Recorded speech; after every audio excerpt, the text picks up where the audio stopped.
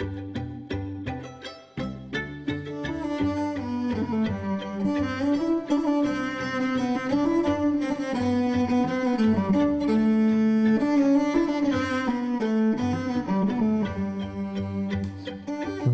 to The Lubber's Hole, a Patrick O'Brian podcast. You're with Ian. And with Mike. And together we are turning over a new leaf in our reading of Patrick O'Brian's great Aubrey Maturin novel series. Mike, tell us about this new leaf that we're turning over. Where were we up to last time? What stage in the canon are we at this time? Oh, I'd be delighted to, Ian. Well, before last week's audiobook episode, we read the last chapter of The Yellow Admiral. The Bologna was paid off and laid up in ordinary. Jack asked to be, if you will, suspended from the Navy list to keep from being yellowed so he could pursue a secret mission in Chile along with Stephen. Jack and Stephen spent more than half a year at home with their families before bringing them all to Funchal on the surprise. Napoleon escaped from Elba, and Lord Keith called Jack back as Commodore of a squadron to block the Strait of Gibraltar. So, as you say, Ian, closing out the Yellow Admiral, this week opening up the 100 days, the squadron arrives in Gibraltar. And in the blink of an eye, we learn about so many things that have changed since what seemed like, turning one page over to the next. There are unexpected deaths near and far, a threatening situation on the continent, and invaluable intelligence and naval missions for our heroes. Absolutely. So I would be massively surprised, Mike, if anybody is listening to this episode having not read chapter 1 of the 100 Days. But ladies and gentlemen, if you haven't, be ready for spoilers. Right. Big time. And it's a biggie. It's a biggie. So, Mike, remember how O'Brian had done such a great job of situating us in the real world timeline all the way through Yellow Admiral. And now here we are. It's 1815. We are in Gibraltar, and there's a big crowd of half-pay naval officers who are using the landscape of Gibraltar to look out from these vantage points, looking for the arrival of Commodore Aubrey's squadron due in from Madeira, as we learned last book, under the orders of Admiral Keith. And given all the work that's going on to bring ships back into service from being laid up in ordinary, here in Gibraltar, there are only 2 ships waiting tied up to the mole. One of them is the flagship Royal Sovereign, and there are 2 74s. There's no appearance really of the kind of wartime hubbub that you would have seen in Gibraltar at the peak of the war, even just the previous year or two before. And Mike, it's an important choice of the sort of narrative vehicle here that we're not getting O'Brian giving us the perspective of the view of the Grand Harbour. We're not on board one of the ships with Stephen or Jack. We are on the lookout here with these 2 elderly naval lieutenants, and they're commenting as they watch the squadron coming in how perfectly straight their line is, how the squadron had been kept waiting for Briseis back in Funchal. It turns out that was a drafting error perhaps on the part of Admiral Keith. And meanwhile, the frigate Dover had been being converted to a troop ship, converted back again into a frigate. Now, of these 2 lieutenants or lieutenants, there's Arrowsmith, who's 2 months senior to his companion Edwards. And Arrowsmith says he had started reading the newspaper's deaths column right after the promotions and dispatches, because he's older and he's in that time of the life when he starts to see news of people he knows in the deaths column. Edward says the same thing. I don't read births and marriages first anymore. I go straight to the deaths. It's a really nice, timelessly kind of human characteristic of people and their perspective on the world that O'Brian captures really well. And Mike, Arrowsmith and Edwards, before we get into what they're talking about, is there anything to tell us about where they were in the real world at all? Well, it's interesting. We don't find, at least according to Anthony Gary Brown in the Patrick O'Brian Muster book, anybody who's a historical character for these 2. But he does note that there was a real Thomas Edwards who was commissioned lieutenant in 1778, but not promoted to commander until he was promoted to retired commander in 1820. So essentially, he's given a higher pension after 40 years of service and I'm sure a lot of lobbying on his behalf. So Anthony Gary Brown notes it as kind of an example of the darker side of promotion that O'Brian so often talks about in the Royal Navy. Right. And they go on and give us a little bit more context before we get deeper into the big news that they're going to talk about here. They're talking about the deaths of people that they know that have come about recently. One important point for anybody whose memory of the Yellow Admiral is still fresh in their minds: Admiral Lord Stranraer has passed away. There's a rumor that his surgeon and another medico, I think presumed to be Stephen Maturin, had killed him with a black draft, which is funny because the two doctors had actually been bemoaning the fact that the Admiral had been overdosing himself with the remedy that they'd given him. Edwards is not at all surprised that this had come about. He thought that it was very plausible that the two medicos might have done away with him because he was not a well-liked man. He says, on reflection, I believe I should offer each or either of the physical gentlemen a glass of brandy with the occasions to offer. So not a very happy perspective on the character of the departed Admiral Stranraer.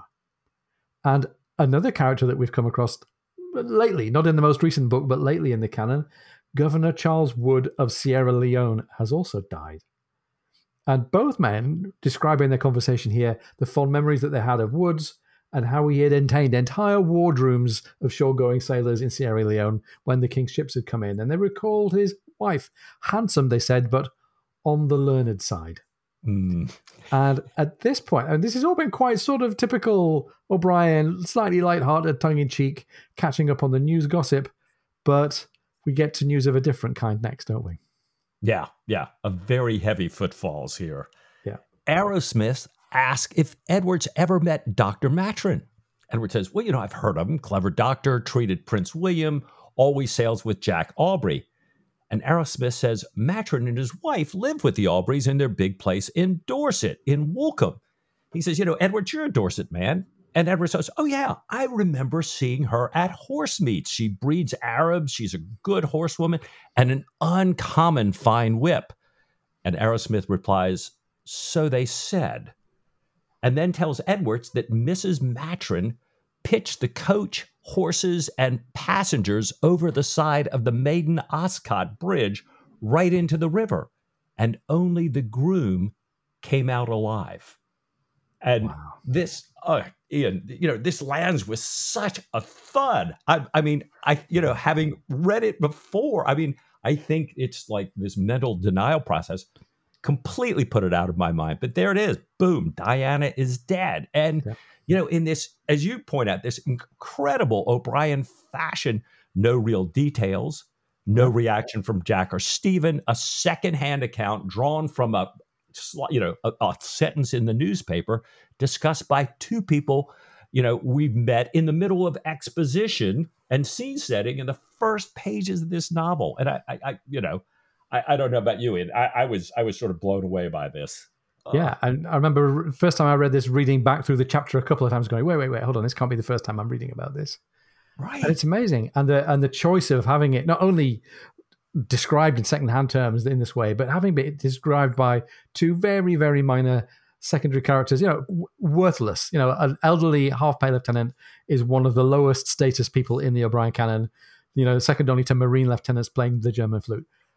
And that says something, I think, in a sort of inverted way about the point that O'Brien wanted to make as he's sharing this death, the death of a principal character. Now, you might talk about this as being O'Brien making up for the relative lack of jeopardy for any of his principal characters, which was a kind of fair criticism that people have been starting to make, I think, of the last handful of books. But I think it actually goes much deeper. Let's listen to how the lieutenants are describing and reflecting on Diana. Yeah, I had the same reaction as Edwards. Edwards' reaction to this news is, oh my God, cried Edwards. And after a pause, my wife disliked her, but she was a very beautiful woman. Some people say she was a demi-rep, and I had to look this one up, Ian, a woman whose chastity is considered doubtful. He goes on, she had some astonishing jewels. There was talk of a Colonel Chumley, and I think by here he means, talk about perhaps a relationship with Diana.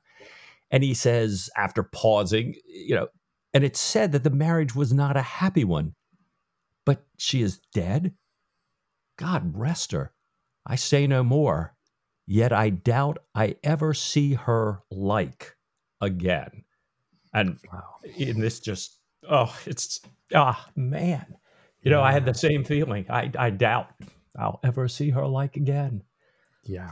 Oh, And it's a very unlikely thing for a lieutenant to say, having met her once at a function or something. But it's absolutely, O'Brien thinking about the real world events of his life, right. and thinking about what the passing of Diana means to Stephen. Because let's check in on O'Brien's personal chronology here. And if you're interested in the topic of O'Brien's later life, I highly recommend you get out and read the biographies if you're interested in it. All the way through O'Brien's life as an author of the Aubrey Maturin novels, he had worked hand in hand with his wife Mary, who was his thought partner and especially editor-in-chief of his first drafts. Now, by this point, he's very old. He was in his 80s. She was in her 70s. And partway through, I think, writing Yellow Admiral, they had done this really great culmination. They'd done several promotional tours in great celebrity to the US and to the UK and other places.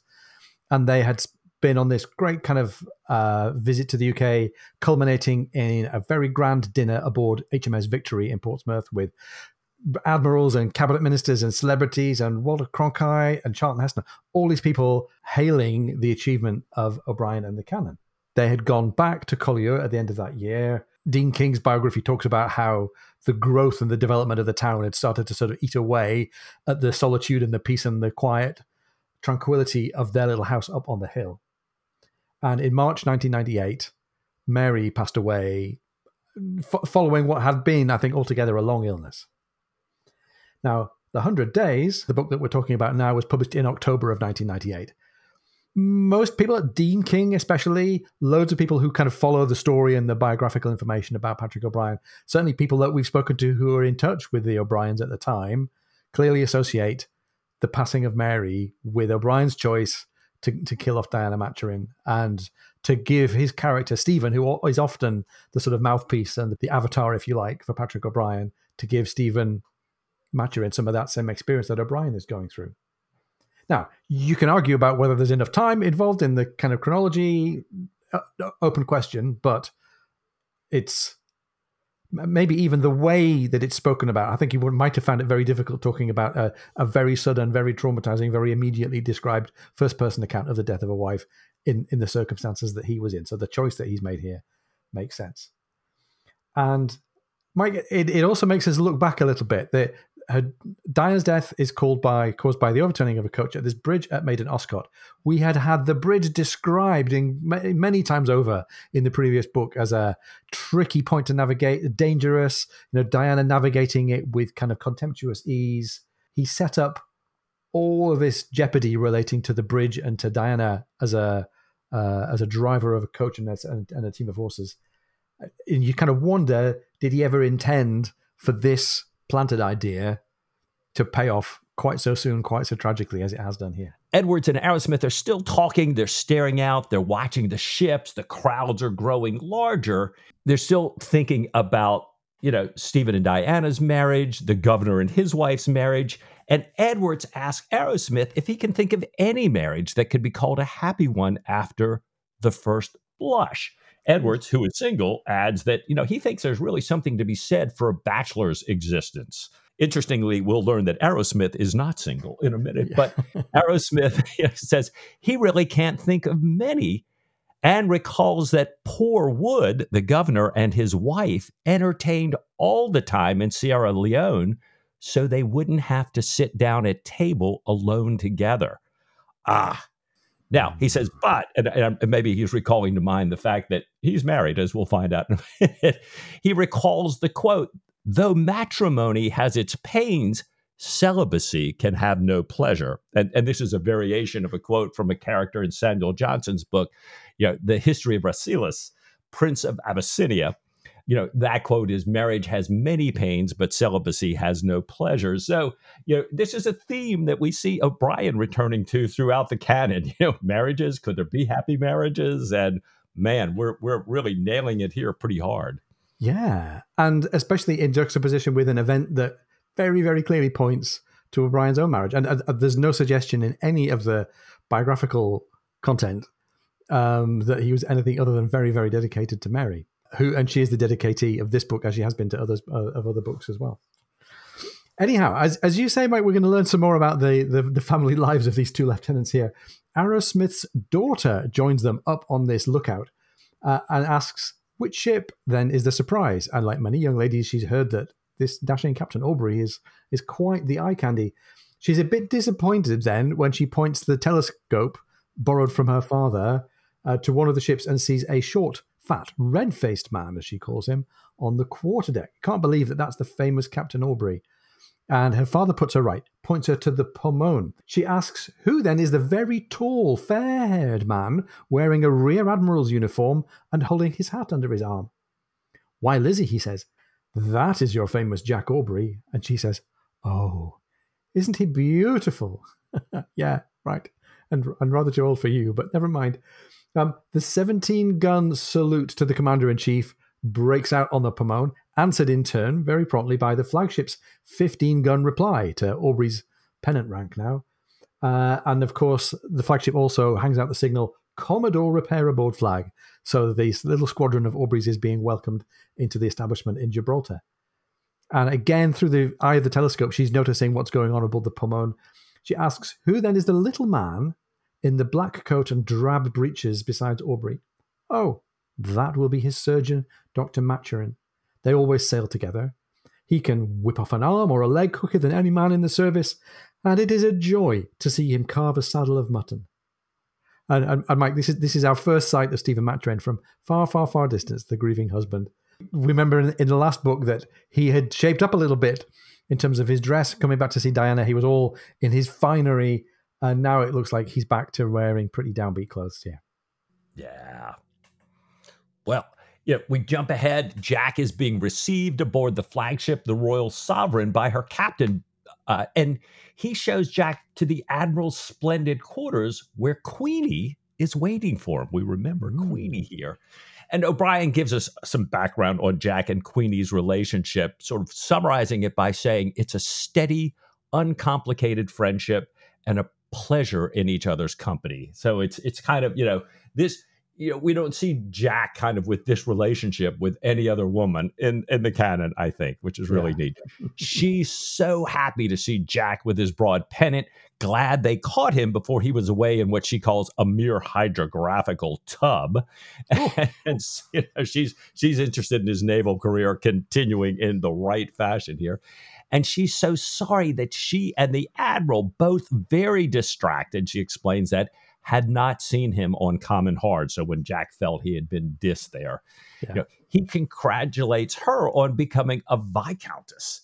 And Jack asks if the Admiral prefers to be, in O'Brien's word, addressed as Lord Viscount Keith, like Nelson in his time, or just as plain Lord K. And Queenie says, oh, just plain Lord, even though Nelson loved the formal court usage. This is kind of a nice, a little bit of, Jack loves Nelson. Yeah. Jack also incredible respect for Lord Keith. And here is one of those things where I think Jack is a little more like Lord Keith than Nelson here. Queenie goes on, Keith values his flag, as we know Jack so desperately wants to have one. But she says he doesn't give a hoot about such things as formal titles. Yeah. And of course, he had been a lord, he'd been a junior lord, he'd been a baron or a baronet, I can't remember, before now. And like Nelson, he'd gone through the rank of baronetcy before he'd been promoted to Viscount, which is a whole other big deal of lordliness. And now we get a little bit closer to the world of how Stephen is doing. Yeah. Queenie asks on our behalf. I take Queenie as kind of, on Team Stephen, just like all the readers are here, I think. And Jack replies, he looks older and bent, but he bears up wonderfully, and it has not done away with his love of music. He eats nothing, though. And when he came back to Funchal, having attended to everything at Woolcombe, I lifted him out of the boat with one hand. Queenie goes on to talk about Diana, says she was extraordinarily handsome, had prodigious style. Queenie had admired her exceedingly, but she says candidly, she was not a wife for Stephen, nor was she really a mother for Bridget. And Queenie goes on to ask how Bridget is doing and wants to be sure that she hadn't been on the coach. And I think same for us. Queenie's asking on behalf of us because we know that Bridget was super keen to ride in the dangerous position up on the box on the coach. And Jack says that Diana and her cousin Chumley had been up on the box.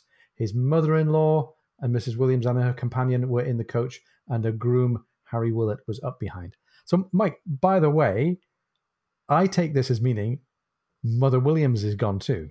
Oh, absolutely. Right, Yeah, right. And that's dropped in, and we get no reaction from Jack, not even Jack on behalf of Sophie, to the passing of Mother Williams, which is just dealt with in a moment here.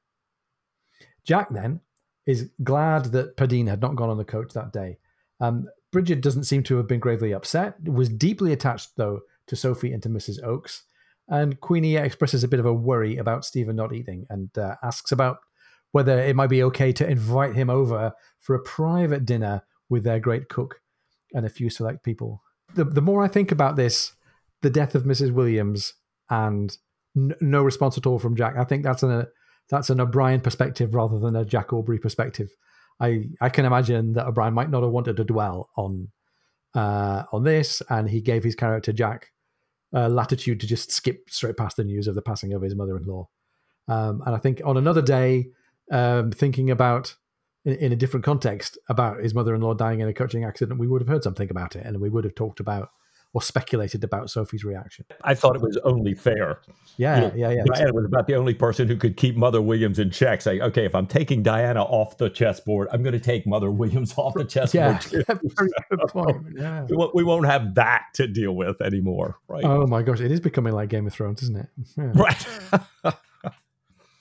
Well, having set up the potential for a little bit of a social engagement with Stephen, Queenie goes on to round out this conversation by saying Lord Keith is going to be in the Mediterranean for only a short while.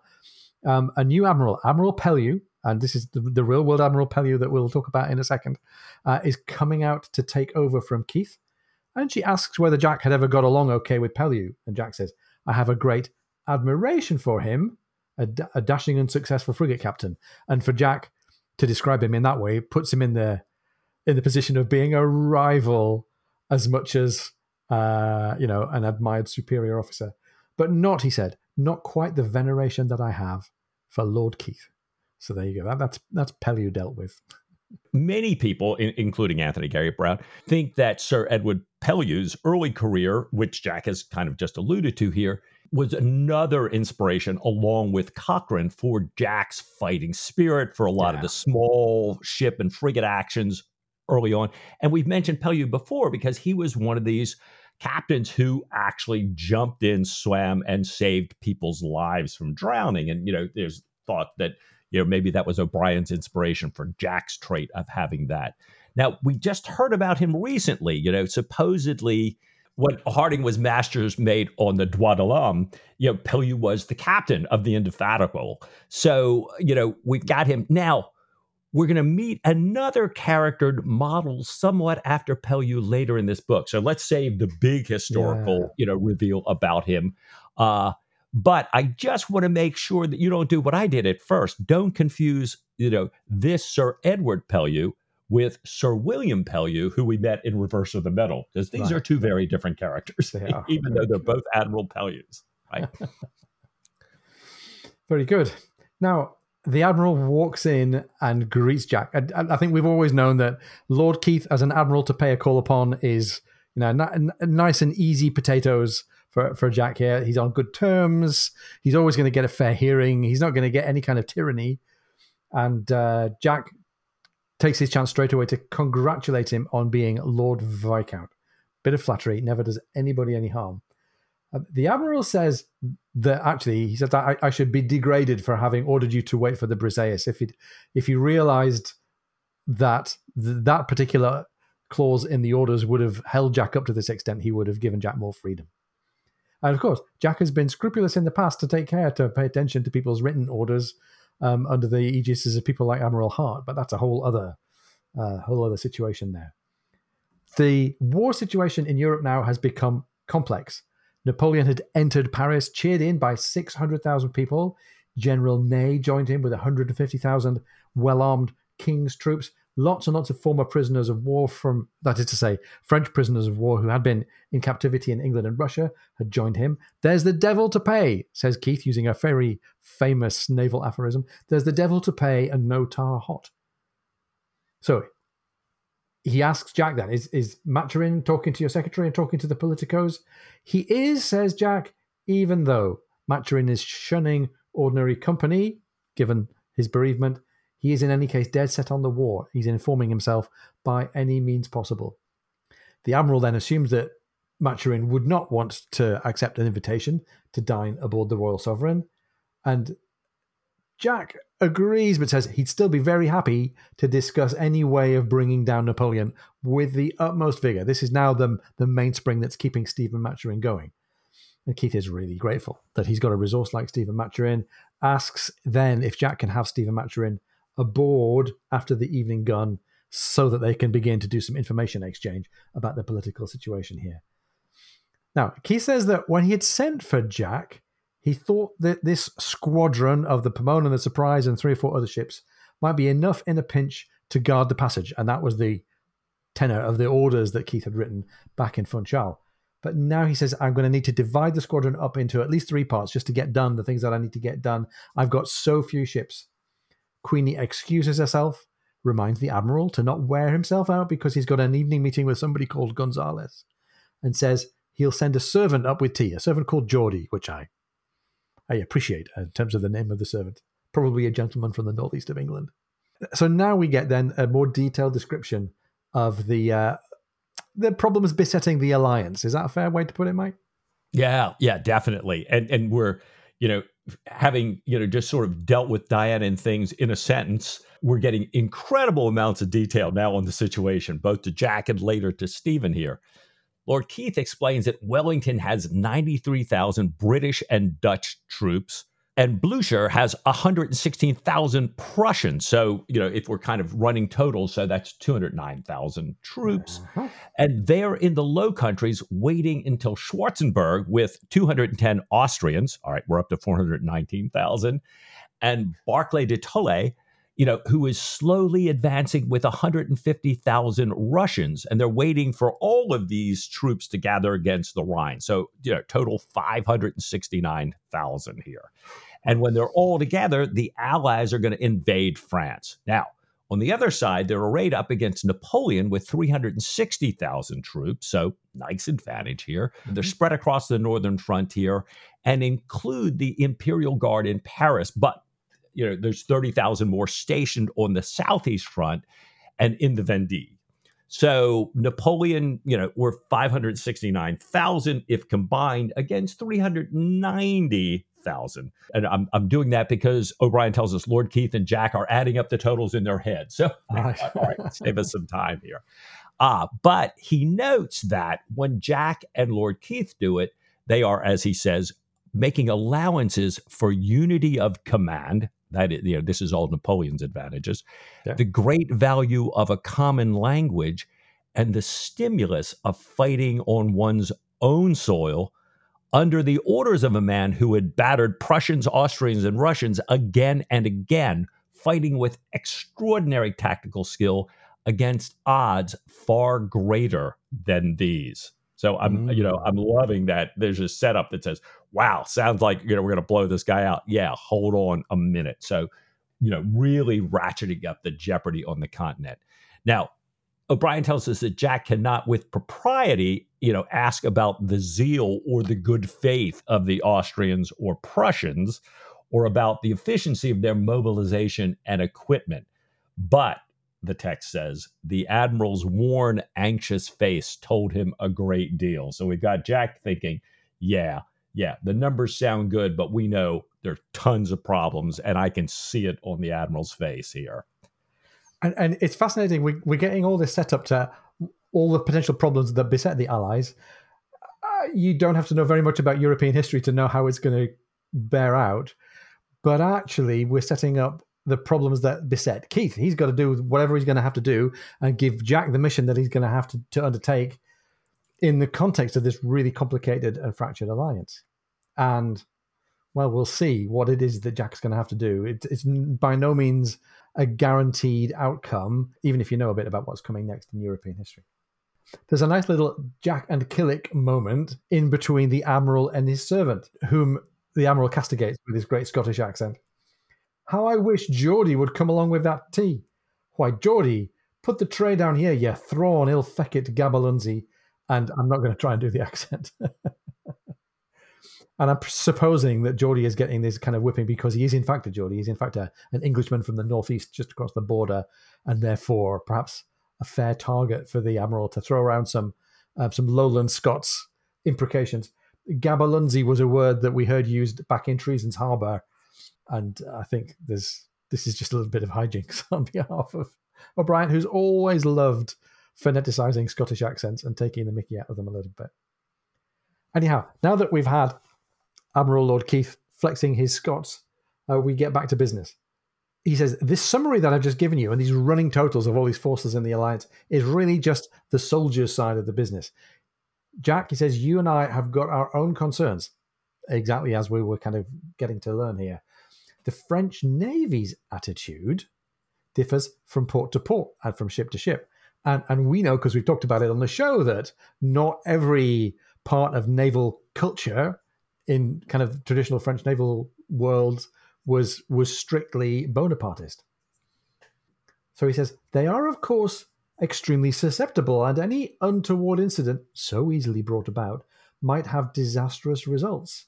So he seems to be saying that maybe the Navy doesn't quite feel as fully back to war yet as do all these loyal corps and brigades and regiments in the army, and that maybe the Navy had started to become a little bit more Bourbon and Royalist more naturally, more quickly than the Army had. So it's not a guaranteed deal that all these different distributed parts of the French Navy will line up alongside Bonaparte. The Admiral, a bit like Jack in the last book, is worried about the building program.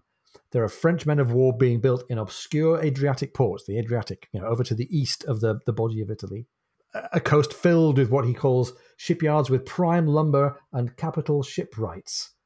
And he calls this more or less disguised building a great evil because he thinks that there's the possibility that there could be Bonapartist officers and men waiting to take them over. But the interesting part is that it's not guaranteed. And Jack's going to dig in a little bit more to what the motivation of these officers might be. And Jack wonders, all right, so Bonaparte just escaped. How is he paying for all this? This massive shipbuilding. How is he going to do this? And the Admiral says that the intelligence people see a Muslim influence, possibly Turkish, the Barbary states, or all of them combined. There's already greater activity, he says, in Algiers, Tunis, and down the Moroccan coast by Napoleonic renegades with native vessels, some of them, the size of a sloop of war. And it's been very harmful to Allied trade, almost impossible for the Navy to deal with, and likely to get worse here. And Ian, we're just starting to introduce, some of the real complications to the situation here. Yeah. If then Napoleon can knock out the Russians or even part of the Austrians, there is the chance for the French Navy to sweep the Royal Navy out of the Mediterranean again. It's not all great for the British kind of occupying forces. In Malta and Morocco, people are ungrateful, and as the Admiral says, they hate us. There are potential political alliances that the French could have with Tunis and Algeria and the other piratical states, maybe the Emperor of Morocco too. And Jack recalls the sort of public knowledge that Bonaparte had, in his phrase, turned Turk, had declared himself to be a Muslim during the Egyptian campaign, and how this might still have some credence among the North African Muslim states. Jack says, yeah, I'd heard about this thing with Bonaparte, but I haven't heard of him, choosing no longer to drink wine or choosing not to drink pork, so maybe it doesn't really bear true. He thought it was just one of those foolish things, he says, like a man says when he's running for Parliament and doesn't believe Napoleon then is Muslim or circumcised. And Lord Keith puts a little button on this very humorously by saying, well, I don't know very much about Napoleon's soul or heart or private parts, but to be able to say that he's turned Turk at some point is a really important thing just now. Yeah. So, now we get down to it. The Admiral says Jack needs to split his squadron up. He needs to allot a force big enough to protect the Constantinople trade, which is now starting back in convoys against these increasingly bold attacks. So I need some squadron ships for the convoy protection. he needs to still prevent any unauthorized outward or inward movement to the best of his ability. So again, we got to block the straits here, the squadron's original mission. But he says now the most important task is to go up there and look into the Adriatic ports that Jack knows so well and check, stop, put an end to this shipbuilding here. He says, I'll give you later the names of 4 places that we already know ships are being built. But, there could be many more. And he wants Jack to find out. He says if Jack finds any 2-deckers, he wants him to notify the admiral at once. But if there are any frigates, corvettes, and sloops, try to stop building any unfinished ones and disarm them tactfully. He's glad Jack has Matron with him for that, that Matron may be able to use kind of the intelligence and negotiations of the tack here. And he's reminding Jack, he says, an incident would, as I have said, be disastrous. So, don't upset these people. However, he goes on, of course, if there is a clearly expressed intent of joining Bonaparte, you must burn, sink, or destroy as usual. So, boy, now we got, like those old orders where, he's thinking, okay, Hart's trying to trap me here. This is not Keith trying to trap him, but he's saying this is a really delicate situation here. Yeah. And he's going to have to move fast, right? We know that this is the beginning of 1815. We know that this whole 100 days thing is going to take 100 days. So he's going to have to get his skates on to interfere with shipbuilding in the Adriatic and maybe do whatever other missions Keith has for him. So to choose a famous Jack Aubrey phrase here, there's not a moment to be lost. He's thinking about now how he's going to compose his fleet. If there is a courier, he says, can you send a message back and get me my tender, the Ringle? William Reed, who's a master's mate in command of the Ringle, might be of great use for this mission. No problem, I'll do that, says the Admiral. I'll also give you some more detailed orders and some estimates about what support in terms of logistics and alliances and stuff that he can expect from Malta when he's in Mahon. There's an invitation for Jack to dine aboard the flagship the next day, and then also to convey, if he would please, feelings of concern and sympathy for the widowed Stephen Maturin, if it's not importunate.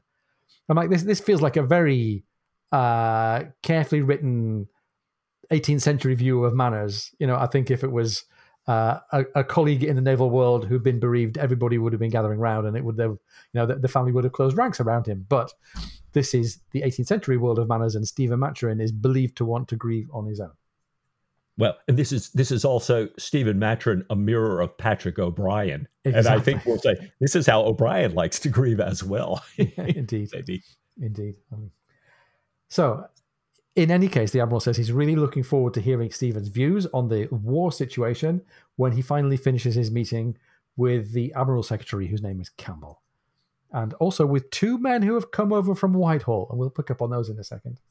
He says, don't bother asking Maturin to come over. I'll send these functionaries to go and sit with Stephen aboard the Pomone. Yeah. So, O'Brien takes us back to the Pomone, and Killick is waiting in Stephen's cabin, just before the evening gun. And O'Brien gives us an excellent exposition about the 2 of them, part of which points out Stephen's lack of nautical acumen, but the great regard that the crew still holds him in, given his medical powers. And I wanted to highlight, one line here. O'Brien writes, the placebo effect of this reputation, Stephen's reputation among the crew, had indeed preserved many a sadly shattered sailor, and he was much caressed aboard. I thought this was brilliant. After all this talk, it's like, yeah, this is what this does. And it also resonated with me. I have no doubt that a lot of my progress is the placebo effect of my cancer surgeon. Yeah. I think he can work miracles, and I appreciate that he does. Yeah, he's no less caressed for all that. Yeah, absolutely. Absolutely. Dr. Sue, if you're listening, right? So...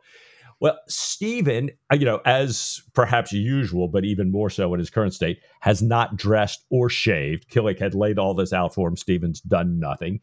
And, Killick's telling him, look, these gentlemen have been waiting for you for, the past 10 minutes. They're already here. Stephen had been spending his time reading a coded message that had just arrived by courier from Sir Joseph Blaine. So, Killick dresses him up, pops him in to see these gentlemen that Lord Keith had said he'd send over earlier. We've talked a lot about Killick and how much we like his character. It's a great moment for him as well, just to be looking after Stephen in this really, really kind of nurturing way. Yeah. Well, it's Stephen's turn to be ready for some refreshment. Mike, I think you and I and our listeners might be ready for some refreshment. So let's take a moment here to go get refreshed, and we'll be right back after the break. If you're enjoying the podcast and if you're listening to the show before September 5th, 2023, would you consider helping us out and heading over to the British Podcast Awards website and casting a vote in the Listener's Choice category? Go to www.britishpodcastawards.com/voting and let's see where we get to. Welcome back. We are now with Stephen as he's getting connected to some of the people who know about the intelligence picture around Admiral Keith and the campaign in the Mediterranean. There's a person called William Kent. Stephen's seen him before.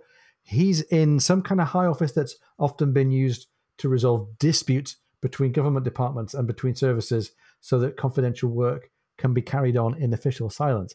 And if he's done that and he's done that effectively, then he's a really, really important person in the world of naval espionage. The other Whitehall man, a man called D, had always been treated with deference as an authority on Eastern matters. I'm like, this reminds me a little bit of Professor Graham back in kind of Treason's Harbour sort of times. Somebody who knows about the Byzantine Empire and Constantinople and Islam on all the states that are allied to it in the Eastern Mediterranean. He knows particularly about finance. And Sir Joseph's message to Stephen had said of him, you will, of course, remember his book on Persian literature, which seems like it was a very carefully weighted hint for Stephen to pay attention to D here. Stephen did indeed remember this book. He had his own second-hand edition of it from 1764, a work which he said had enriched his youth. And Mike, I can just imagine O'Brien either knowing that or hoping that he had on his own shelf a 1764 edition of a book about Persian literature. That would be a very O'Brien thing for him to have. Now, Mr. Kent, the first guy, the troubleshooter guy, asks if Stephen would appreciate a quick overview of the current situation. Go right ahead, says Stephen. And by the way, the readers would like it too. Very similar is this summary to the summary that Lord Keith had just given to Jack. But unlike Jack, Stephen was not affected by considerations of rank or tact or ignorance or any of those kind of, borders to polite conversation that had coloured Jack's conversation with the Admiral. So no hesitation about asking questions and getting right to it. Through all of this dialogue then, he learned that the Dutch, the Netherlanders, were not happy about the presence of Wellington or Blucher's armies, that various rulers, commanders, and war officers were at odds with each other on a wide variety of subjects, and that secrecy about plans, about orders or appointed meetings scarcely existed at all in the Austrian army. And Mike, we knew this about the Austrian army in the times of the First World War as well. Many different nationalities and dukedoms and loyalties wrapped up in the Austrian Empire here. Rivalries, different languages, all in different pieces here. This is set in contrast to what he calls the effervescent sense of returning glory in France. There's a total lack of enthusiasm in many of the Allied regiments, and something worse, not far from mutiny among the Russians, particularly the units from the wreck of divided Poland. And again, there's an echo of 20th century military history there. If you know anything about the sad history of Poland and who was in charge of it, that was not a happy time. Right. These ill-equipped and discontented Russians then are already 16 days behind their schedule, the schedule by which they're supposed to link up in Central Europe or other in the Low Countries with all the other forces there. The rearguard had not even left its distant barracks, and there's this atmosphere of distrust, fear of betrayal on the part of some of the coalition members and on the part of some of the subject nations that made up the Eastern powers. And there's a little bit of an emphasis here that this potential disunity is particularly focused in the East, because I think that's where that's going to take us in terms of the plot. Yeah. So Mr. D tells him about a very similar campaign in ancient times when a more numerous army of different nations was utterly shattered by a united Persian force on the banks of the Tigris. However, when he's talking, his voice is very weak. Stephen can't really follow him a little bit, and he drifts off, O'Brien says, into his own painful reflections. Now, occasionally he heard Mr. Campbell, the admiral's secretary, trying to lead Dee back to the topic, talking about the threat of ships from France, from Adriatic ports. And he heard little else until Mr. Kent said that some of these ships might protect or carry the treasure itself. And Stephen kind of comes out of his reverie and says, the treasure, sir? And O'Brien writes, he saw the three faces turn towards him, and at almost the same moment, he saw their expressions of surprise, even displeasure, turn to grave, unobtrusive consideration that now surrounded him, that must in decency surround him, like a pall, ever since his loss became public knowledge. It could not be otherwise. His presence was necessarily a constraint. Levity, even good fellowship, certainly mirth, were as much out of place as reproof or unkindness. Yeah. And again, and I'm sure not for the last time, Mike, that sounds like O'Brien writing about O'Brien. Yes. Oh, goodness me. So now we're getting into it. This idea of treasure and this idea of divided loyalties in the East. And let's see where this is going to take us. Mr. Kent, the troubleshooter guy, not the Arabist guy. Mr. Kent summarizes a discussion about a French intelligence agent by the name of Dumanoir and his colleagues' plans, that's to say Dumanoir's colleagues' plans, to drive a Muslim wedge between some of the forces in this alliance that we've just heard kind of dissected here, between the suspicious and slow-moving divided Austrian forces on the one hand and the lingering Russians. And that if they can drive this Muslim wedge somehow between these two forces, that might disrupt the meeting of the Allies on the Rhine, which is where the whole thing is going to have its denouement. Kent reminds Stephen that Bonaparte had professed himself a Muslim, as we talked about a few paragraphs ago. And Stephen says, well, okay, to my mind, that really only damaged his reputation. And as far as Stephen was aware, no self-respecting Muslim had taken any notice of it. And Dee, who is the Middle East specialist here, says, yes, that's generally true. But some of the more remote, widely separated and hostile Muslim sects had hailed Bonaparte's conversion with delight, including in a place called Asgar on the edge of the desert. And Mike, I'm sure we'll come back to this, but there's no sure answer to where is Asgar, except it's somewhere in North Africa, in amongst the desert on the edges of the Atlas Mountains. So probably Morocco or Algeria. Anyhow, some of these Muslim sects, including those in Asgar on the edge of the desert, and including heretical Shiite fraternities in European Turkey, Albania, and Monastir, close to the northern front, well, for them, they still might take this seriously. The way they read the Sunnah, part of the Muslim holy books, points to Napoleon as the hidden Imam, the Mahdi. And Mike, what do we know about this, the Mahdi character in religious writing? This was fascinating, Ian. So as Dee's saying, in some sects, there's a final leader in Islamic eschatology, end times, and who's believed to appear at these end times before the prophet Isaiah, Jesus Christ. So before Christ at the end times, this Mahdi will appear to rid the world of evil and injustice and lead Muslims to rule the entire world. So this is a messianic Muslim tradition in some sects. And I was kind of blown away by this. Wow. So again, we're kind of pointing towards the fact that there are deep-rooted reasons for these different sects to dislike or disbelieve each other. The idea of standing on doctrine as a way to dislike or suspect somebody else is a tale as old as time in religions besides Muslims, right? Dee says that the most extreme believers are the descendants and followers of a character called the Sheikh al-Jabal. Sheikh al-Jabal. And Stephen picks up on the translation of this. He says, you mean the old man of the mountains himself? Then they are the only genuine assassins. I long to see one, said Stephen with a certain animation. And Dee confirms that they are. This is the little piece of kind of contemporary knowledge about the Islamic world that Stephen's got, and it turns out to be true. However, he says the assassins, the Hashashim as they're called, were not as prominent these days as they had been during the Crusades. They're a dangerous body, but there are only a few score of actual assassins. The rest are mercenaries in 3 related fraternities throughout European Turkey, willing and eager, he says, to massacre unbelievers, but for money. And he says they're going to wait for 2 months' pay to arrive before they will move. So we've got, hold on, let's put the pieces together. We've got one Islamic sect and a ruler in a place in North Africa that are going to give some countenance to Bonaparte's Islamic claims. And we've got some people on the other side of the Mediterranean in Turkey and Albania who might be willing to do something about it. So I have to put these two together somehow. And Stephen asks if this 2 months' pay is a great sum.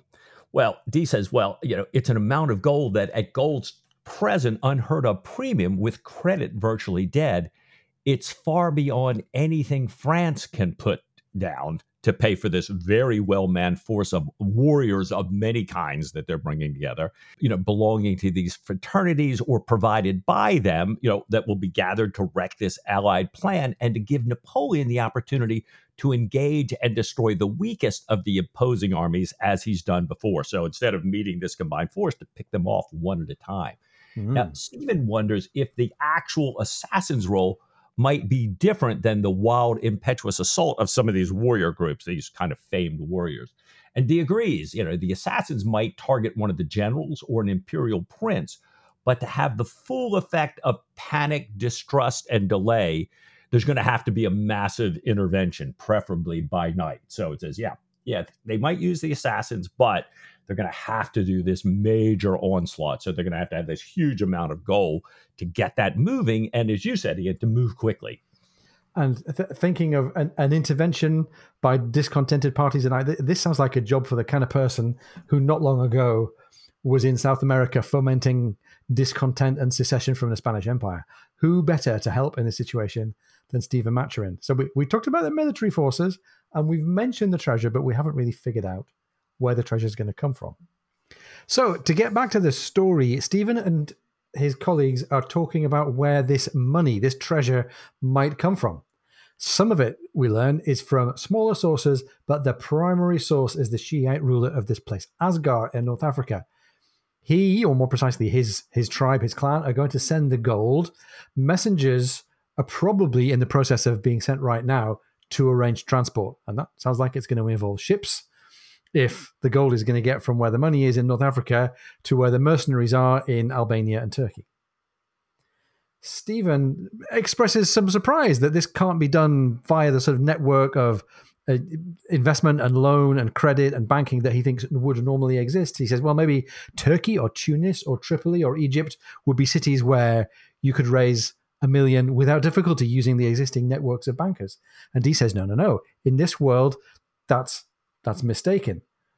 He has worked as the Eastern Affairs consultant for his cousins at the Bank of Rothschild, and he can say that none of them could raise that kind of money quickly. None of them could advance it on the kind of security, on the kind of promise that's on offer from the French here.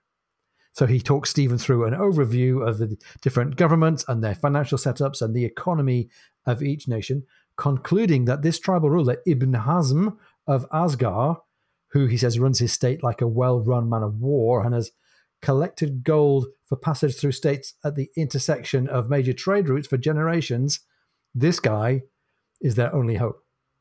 His gold is going to have to travel to the coast and take a ship, like we said, across the Mediterranean, probably a swift Algerine Zebek, and Jack Aubrey and Stephen Maturin have had some beef with Zebeks in the past, or maybe a galley, ditto. There's no hurry, though, because the Russians are moving slowly. And Mike, this is obviously an expression on the part of somebody who hasn't read history and doesn't know that everything in 1815 is going to happen in a tearing hurry.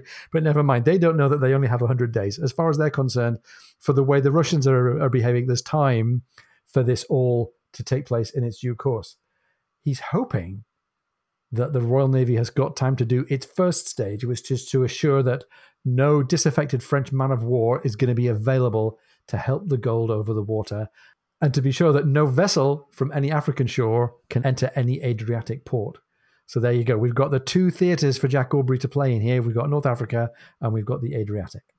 Kent says that Sir Joseph and his colleagues suggested that Stephen's knowledge of these parts and the nominally Turkish officials governing them, along with his knowledge of many important private and ecclesiastical persons here, might help Stephen bring pressure on them to cause the conspiracy to fail.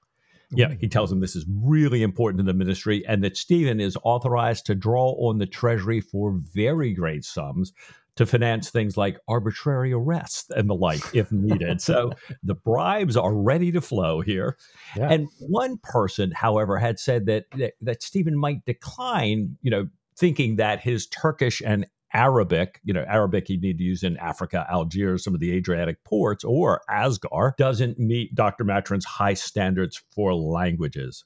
But he says Sir Joseph suggested that a lieutenant capable of writing all these languages could take the strain off Stephen's shoulders. He said Mr. D knew such a person with guaranteed discretion, a gentleman, a physician, whose presence might induce Stephen to agree to the mission. So they're trying to sweeten the pot here. I think they really want Stephen in on this one. Well, Stephen's clearly keen on this. We've known Stephen work with sidekicks of this kind on many different occasions. And despite his sad personal circumstances, this is something that he's really, really willing to think about. Can I meet the gentleman? He asks. Well, Ken says, of course you can. He's in Gibraltar. Sir Joseph had suggested that Dr. Maturin might already be acquainted with this gentleman. And so D, the Arabist, asks Stephen if he has any strong feelings against Jews. And Stephen says he does not. And again, we've heard this before from Stephen in the past.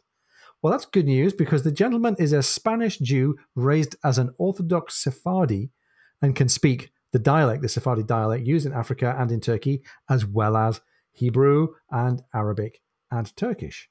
And with all of that and his kind of Enlightenment brain and his studies in Paris before the revolution, he had become more liberal, meaning less ardently observant of his Jewish faith, had in fact quarreled with the synagogue, had lost many of his patients out there, but out of mere kindness had used his linguist skills to help our friend, he says. And now, after many missions, has got a more formal basis for his acting with us here being the Navy and the establishment, usually acting as a merchant of precious stones. So he, again, Mike, he's being set up as the classic Stephen sidekick. He's got the magic combo of can act as physician's assistant, speaks all languages, knows merchants, knows valuable stuff like precious stones. These are all things that we know Stephen likes. And interestingly, Stephen asked if he's married. And I really wondered about this one. It's like, okay, I don't want to widow anybody else. I don't know. Even more interestingly, Kent says, well, if Stephen's worried about tomorrow's court-martial, and I'm thinking, what? And right. The court-martial is for unnatural acts. Yeah. So he says, while he's not married, he's been reported to have two mistresses in Algiers, one black and one white. So it's like, okay, this guy is, he's a practicing heterosexual. He's trying to tell Stephen.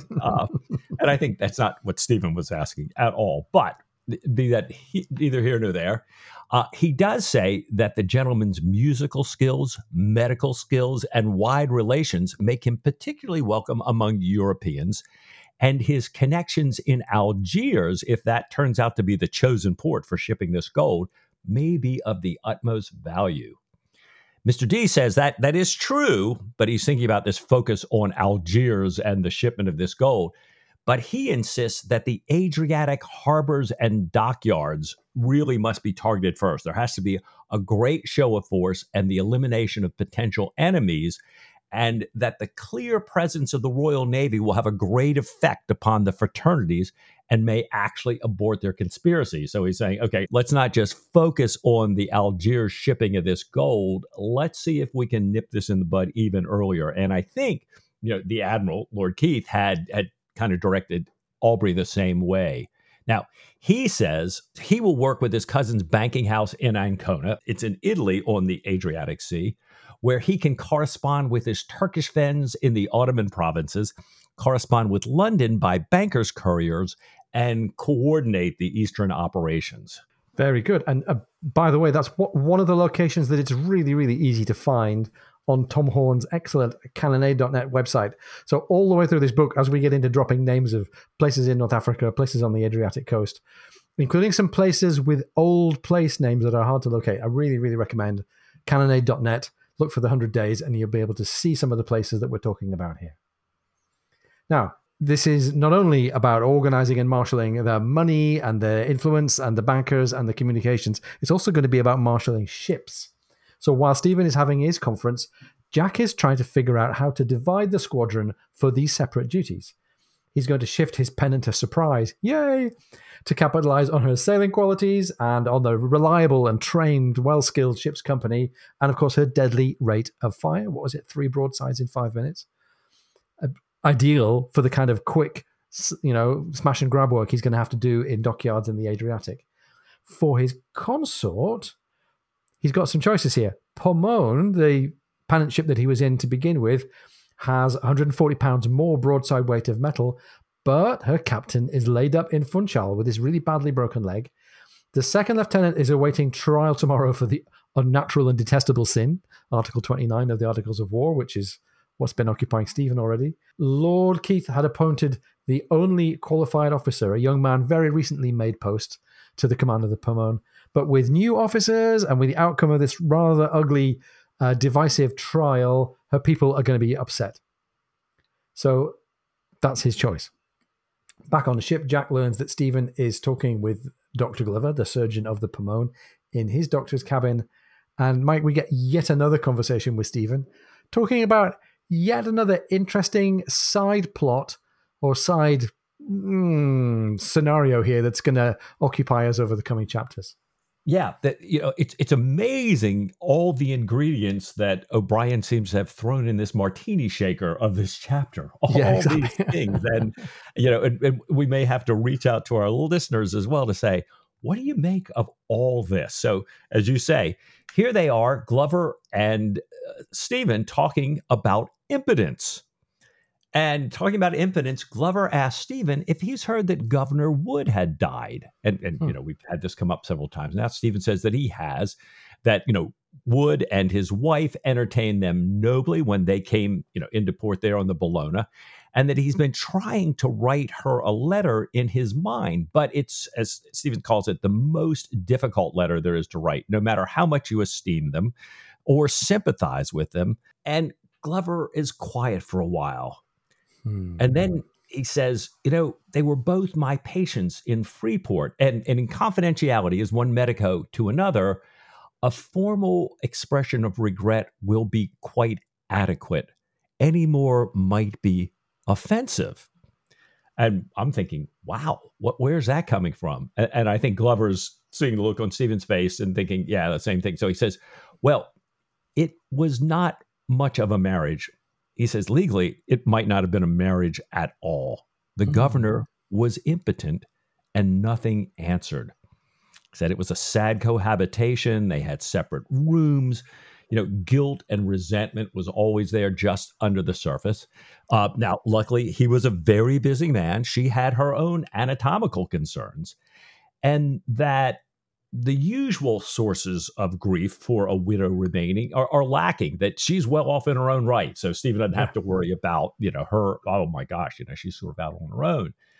Now, Stephen asks some questions to Glover about this impotence, and Glover's going, nope, there's no physical cause. He's not a drug addict. All the impotence was in Wood's head. Now, this is a really interesting conversation, but right in the middle of it, a midshipman comes knocking and says sends Commodore Aubrey's compliments and the message that he'd be happy to see Dr. Matron when Dr. Matron is at leisure. Well, it's interesting, isn't it? It's not only a cocktail shaker for the readers. I think this chapter is a real cocktail shaker for Stephen. All of these different aspects of his life and his point of view and his motivation are being kind of swirled around him. We've got his grief for the loss of his wife, Diana. We've got his potential interest or otherwise in following up with the Woodses. And now we've got his connection to his family at home.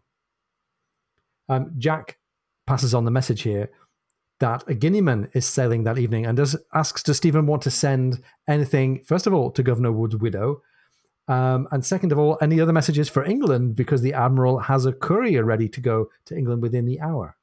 Along the way, Jack has asked for Reed to bring back Ringle, so therefore, hints Jack, Reed could ride up to Woolcombe, take messages, bring things back. And Stephen says he's busy composing a letter to Mrs. Woods, and in his mind, and he's going to try now to get it down on paper. Meanwhile, he has to think about his family. So he passes the message on, asking for Reed to buy, in his words, a fine, bold hoop for Bridget in Portsmouth, and for that to be given to her along with his love and a crown piece that he'll send along. He also asks that Jack bring back his narwhal tusk that Jack has given him so that he can discuss it with an engineer, a metallurgist and naturalist in Mahon by the name of James Wright, because Stephen wants to know if the walls, the spiral striations on the narwhal horn, have anything to do with its strength or its elasticity. Stick a pin in that. Meanwhile, then, while this is all this message sending and hinting and writing and drafting is going on and whirling around Stephen here, who else should whirl in but Preserved Killick? He's worried about Jack having the best uniform to wear aboard the flagship. He's vaguely accusatory, I think, of Jack for having not taken the very, very best care of his splendid uniform. Jack isn't all that motivated to dress up. He says he doesn't like court-martials, especially, as he says, one of this kind, and wonders whether Stephen will attend. Stephen says, no, I have an appointment ashore. It's possible then, this is Stephen talking to Jack, that I might bring an assistant surgeon back with me, and he's wondering whether the gentleman could be admitted to the gun room, and if not, whether Stephen could make him his guest. Jack says, sounds like no problem. I think, by the way, Stephen is kind of hinting indirectly at this guy not being of the Christian faith and wondering whether that might be an obstacle besides other bits of social niceties that he's trying to observe. I don't know that. That's just my kind of instinct. If, says Jack, the gentleman is of a certain age and standing, the gun room would stretch a point and admit him, especially since Stephen is so rarely there. And by the way, they really like Stephen. This gentleman, this new addition to the gun room, could take Stephen's place socially, I guess. And Stephen says, yes, that's not a bad idea, because this person I'm thinking of is a physician. They'd studied together. And even though Stephen is older, they'd been together for their medical studies in Paris. So they both conclude for this new arrival to mess with the gun room is the best arrangement. And maybe, therefore, Jack might even want to invite this guy to the cabin on occasion. Yeah, so we've got, it's fascinating. Jack might want to invite him because this guy's a tolerable musician. And I love that. Oh, another musical addition here. Well, Jack realizes that Stephen's been a little embarrassed asking about this. And I don't know, I think maybe, like you said, Stephen kind of would rather have him in the gun room. He doesn't want to be around people all the time. But like you said, there might be some issues with that. So Jack just changes the subject. Let's move on. And he tells Stephen that tomorrow is going to be a day of hellish turmoil because Jack is going to be shifting his pennant into Surprise, and that there are going to be changes made across all the ships in the squadron, and the squadron is going to be receiving 2 new drafts of men. So kind of putting Stephen on warning that it's going to be crazy around here tomorrow. And just as Jack promised, the hellish din starts before 4 a.m. All these people, knowing that they're going to be moved, are packing and dragging their sea chests and, banging them up ladders and stuff. And they're all trying to kind of fight for space to get them, can't have them on deck because the decks aren't washed yet, but I want to have them as close to that as I can possibly get it. And there are quarrels breaking out about who is here first and who has precedence and everything else. And in the meantime, all these boats start pulling alongside. They have to wait till the decks are dry. Hammocks are piped up in this frantic hurry. And these boats from the Dover and Rainbow and Ganymede and Prices, they're sitting there, and there's confusion. There's an officer down below trying to handle the quarrels over the chest. There's a master's mate on deck. He hears the officer hollering. He thinks he's telling him to tell the seamen to come aboard. They swarm aboard, but nobody needed them. There's no room for them yet. And it says it takes a tall, furious, night-shirted Jack Aubrey to restore something like order. Not a pretty sight for the Commodore. No. All this disorder. Again, things swirling around. We're getting this idea of people and luggage and their gear, and it all seems like chaos. It feels like it could be very disorienting. Mike, in cases of social upset and disorientation, there's only one thing for it. We have to eat. So At breakfast, we get, first of all, a sign of familiar social life. Everybody's sitting down to breakfast. But we also get something that's familiar and appeasing to all of us readers. We get an Aubreyism. Jack apologizes to Stephen for all the pandemonium, all this mad rushing up and down, he says, bellowing like Gadarene swine, which is, on the Richter scale of Aubreyisms, is only quite low. It's about a 2 or a 3, I think. But it's a pretty good one.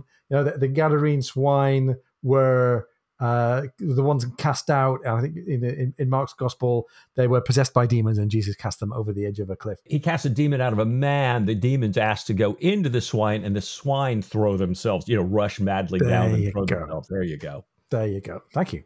Good knowledge. And that perhaps mixed with the bellowing like a bull. So we got swine and bulls, and that's all very unfortunate if you've got a Jewish gentleman coming into the cabin, but we'll postpone that for another time. Right. There's an excellent breakfast as well as good conversation then spread before them.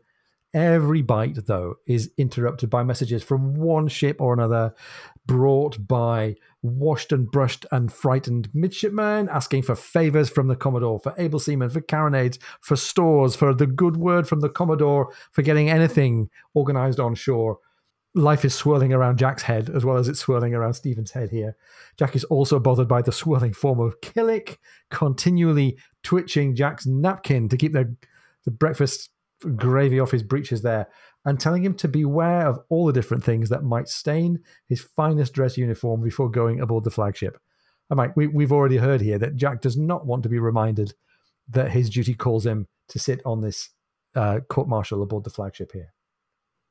Yeah, and as this is moving along, Jack heads to the flagship, and Stephen is approached by a familiar face, young Witherby. And I thought, wait, huh? Witherby?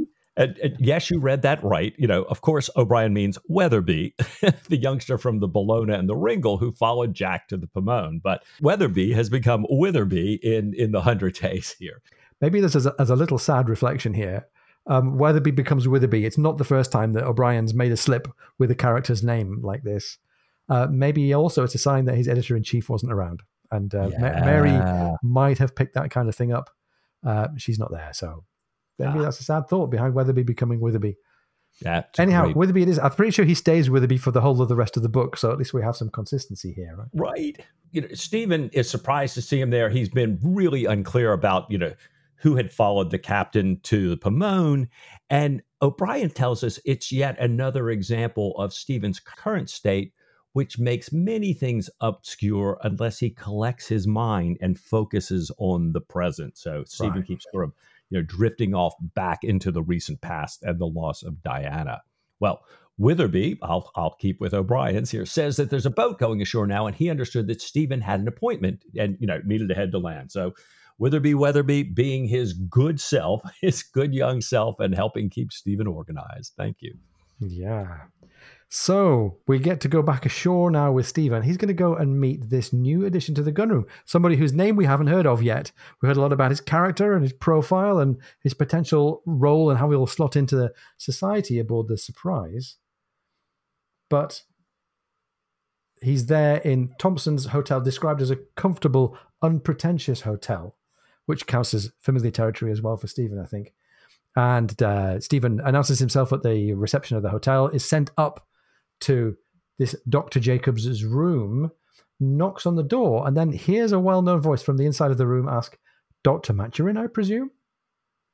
And so it is. This Dr. Jacob, who's an old friend and connection of Stephen's, not known to us, Mike, unless he's had his name massively changed from earlier in the canon, but not known to us, I don't think. This Dr. Jacob seizes Stephen, kisses him on both cheeks, and leads him into a room that's set out with cold drinks and a smoke from a hookah there from the ceiling down to eye level. So this is a very homely, very kind of spy-friendly, I'm going to say, setting for Stephen to remake his acquaintance. Jacob says he's really glad that it is Stephen because he'd guessed that it might be from what he calls Sir Joseph's calculated indiscretions, presumably meaning hints in letters and dispatches that have been placed there. He had guessed that it would be Stephen and had therefore brought an anatomical specimen. So stick a pin in narwhal horn, stick a pin in the hand. We might come back to these later. For this anatomical specimen is an example of pulmar aponeurosis and the contractions, the balling up of the hand so that the nails are dug into the palm. It's called Dupuytren's contracture. This particular disorder, this kind of anatomical disfiguration, has fascinated Stephen. Stephen and Dupuytren, the guy after whom it's named, who was Stephen's doctor friend in Paris, the great surgeon and anatomist in real life, Dupuytren. Stephen and Dupuytren had both studied this and had a fascination for it. In the real life, this is a real life disorder, and as we say, Dupuytren himself was a real scientist and a physician. Dupuytren had published an account of the condition describing how a layer of tissue beneath the skin of the palm thickens, causing one or more fingers to curl, to contract, and to pull into the palm. And I'm sitting here doing this with my hand, and it's of no use at all to anybody who's listening to the show, but Mike can see it on the screen here. Dupuytren's paper, actually published in 1830, listed the causes of this contracture and listed the details of a surgical procedure to correct it that Dupuytren had figured out as a result of years of study of autopsies. And Jacob moves out of the balcony into the sun as he brings out the jar that contains this hand, complete with aponeurosis and contracture, preserved in spirits of wine.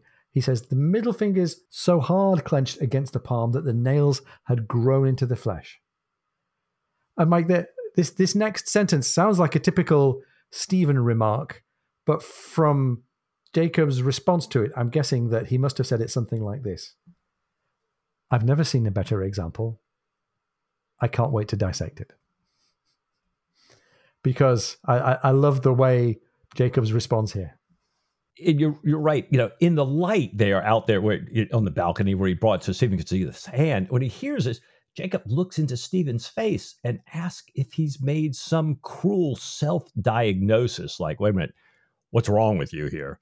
And Stephen explains his personal situation, O'Brien writes, in as few words as possible. And here I can certainly hear O'Brien past Mary's passing. I want to say as few words as possible about this. And Jacob, I think, recognizes it. He knows Stephen well enough that he doesn't say anything. He just gives him a sympathizing squeeze on the shoulder and suggests that they walk out high on the rocks where they can discuss their mission in confidentiality, adding, that is to say, if you still feel concerned. And I think he's basically saying to Stephen, hey, do you still want to do this? Yeah. Given what you are going through here. And Stephen says, I am wholly concerned, wholly committed. If it were not so wicked, I could almost be grateful for this very evil man and his odious system. Right. And I think Stephen is confirming Jack's comment to Lord Keith that fighting Napoleon is what's giving Stephen his reason to live right now. Yeah. And again, O'Brien sharing thoughts in Stephen's mind that might possibly have occurred to O'Brien. I'm sure O'Brien didn't have a conflict with Napoleon to pursue in 1998, but I'm sure he thought that his work on the books must have been the thing that kept him going and that kind of maintained his spirit while he was dealing with the loss of Mary. So together, Jacob and Stephen walk along the cliffs over Catalan Bay here in Gibraltar. Stephen's mechanically noting the variety of rare birds flying by. And the mechanical thing is like he's going through the motions. His heart really isn't in the naturalizing. But the presence of all these birds and the environment concentrates his mind, and he listens to all the intelligence that Jacob's brought with all his great sources, what he's gathered from the Adriatic ports and the Muslim fraternities about this urgent request for money to pay for these mercenaries that are going to try and interfere with the force that's building up against Bonaparte. Jacob also talks about the probable donor and the pressure that might be brought to bear on the Dey of Algiers. The Dey of Algiers being probably the local ruler who's sort of superior to this guy in Asgard who's got the gold. We'll see. However, he says they shouldn't do anything about Africa, about the gold, therefore, until they've had some success in the Adriatic. And here, Jacob's opinion seems to be mirroring that of Dee, which is that, first of all, Jack Aubrey's got to get up and burn some shipyards, and then we can figure out how to interfere with this mercenary plan. Stephen agrees. There's no argument about this being the right source of events. His eyes follow some black storks flying past, and he sees the flagship past them is no longer flying the court-martial signal. and the captain's barges are already dispersing. And I think we're meant to quickly cotton on to the fact that this is where Jack Aubrey is. This is where the court-martial has been being held for the officer from aboard the Pomone who was guilty, it was thought, of the unnatural and detestable sin. So let's see what happened. They walk back together then in silence, waiting for more intelligence in Mahon. They keep looking at the main yard of the flagship because that's where we're going to see evidence that the commander-in-chief might be confirming the court's death sentence. Because out here, under Lord Keith's command, there's no right of appeal. A death sentence can be confirmed straight away, and there's not going to be a delay in hanging if one is to take place. Now, good news, there's no one hanging in the rigging when they get to the town. Stephen then sees Jack coming ashore and introduces Dr. Jacob. And Mike, this is where we find out what happened in the absence of any kind of capital punishment here. Yeah. They, as they're shaking hands, Jack and Dr. Jacobs, a boat leaves the flagship with a bare grating and the soaked and wretched prisoner upon it. There's some catcalling from the shore, but not much. And half a dozen people, run down to help this prisoner to land and drag up the belongings. Dr. Jacobs, sir, said Jack, I hope that you'll be able to come aboard without delay. I'm eager to be out of sight of this place. And privately to Stephen, he said, I repeated your no penetration, no sodomy, which floored one and all, although I must say that most of them were glad to be floored. I persuaded the others to find no more than gross indecency. And Stephen says, and is being towed ashore on a grating the set penalty for gross indecency? No, says Jack. We call it the use and custom of the sea. That is the way it has always been. End of chapter 1. Wow. As you say, Mike, lots swirling around us in this chapter, and really interesting, this being the chapter in which O'Brien first writes about the loss of Diana, and therefore we presume the loss of Mary. The last sentence is about, something that's eternal and enduring. This is the way it has always been. Yeah. It must have been important for him. Wow. So what do you make of it then? Well, it's so... I got to tell you, the book appears, you open the book and it's like one of those others in the canon that you just turn the page from the last book, right? You pick it up, we're starting right where the Yellow Admiral finishes, but then O'Brien just rocks our world in this, like in a page or two. Diana's dead. Stephen's certainly not himself, certainly diminished physically, perhaps mentally, and how much not himself, I'm not sure of at the moment. Admiral Stranraer, kind of the whole catalyst in this. There were other things, but he's the major force that made Jack decide, all right, I got to get out off the list for the time being because I'm going to get yellow. He's dead. It's over. We already know that his influence doesn't continue after him. So, and instead of Jack off to Chile as a private citizen, now he's one of the few commanders in the Royal Navy with real work to do and ships to do it. So Stephen's life's turned upside down in not so good a way. Jack's life's turned upside down in a very good way. Jack has a very high profile missions, currently working under his mentor, Lord Keith. And he has Queenie, one of his greatest advocates, by Lord Keith's side, looking out for him. Now, Queenie has mentioned that Pellew is going to come over and take over as commander-in-chief. But she also said that she and Lord Keith are going to be staying close by for a while, which I thought was interesting. Why have we added that in? Is it Jack's going to have a very influential friend very close by? I don't know. Well, I think it wouldn't be a Jack Aubrey novel without some doubt about who's in command and whether Jack's fortunes might switch back again if there's somebody in command who's a bit less well disposed to him and his antics. Right. There's an interesting wrinkle in the story here for Stephen as well. Besides Diana being dead, so is Governor Wood in Sierra Leone. And we had heard for the first time, I think, that he and his young widow, Christine, had never really had a marriage that had been consummated.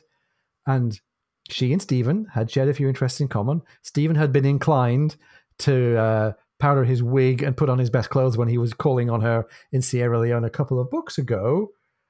And she may even still have Stephen's Potto. And now Stephen is wrestling with a letter that he says is a difficult letter to write to her. And that's another thing swirling around Stephen's head. And Mike, there's so much happening in this chapter. If you try to look for a pattern for the symbolism of all of it combined, I think it would be a real mess. But we've got the news of Diana's death, and therefore the end of the earthly representation of Stephen's love for Diana. We've got this very indirectly written response to it, very indirect in terms of the way O'Brien's not really bringing us into Stephen's thoughts right now, not immediately, for good reasons. We've got the court-martial for unnatural acts. We've got the supposedly unconsummated marriage of the Woods. O'Brien, despite where he must be, at the low point that he must be, he's still really enjoying playing with relationships and sexuality and the diversity of ways that humans choose to experience them. We've got all the hallmarks of O'Brien still in fine form, I think. Yeah, and it's fascinating. In this one chapter, we've got all of that, which is absolutely, people and emotions and relationships and all that. And at the same time, he's absolutely set up just a smashing potential book to come here. The squadron's mission has changed. It's become a great deal more important. Jack and Stephen are headed back into the Surprise. I had the same reaction that you did, Ian. Hooray! Jack and Stephen, the Surprise. Yes.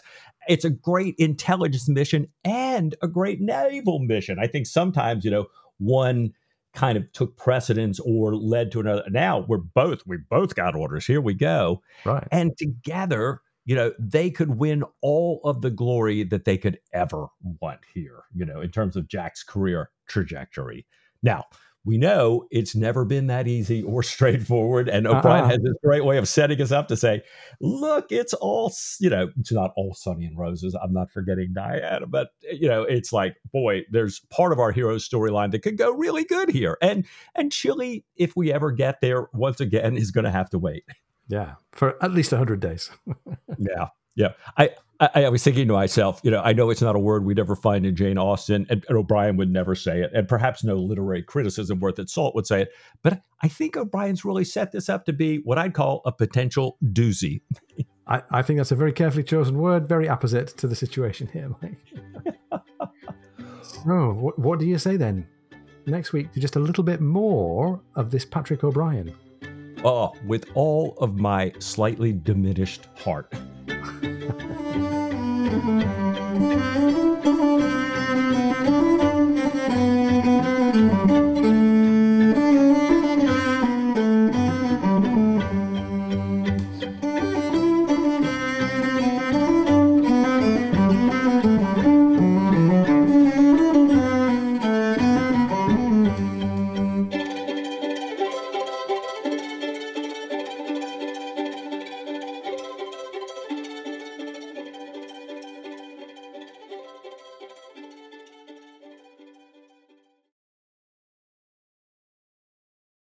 No disaffected French man of war is going to be available to help the gold over the water, and to be sure that no vesicle.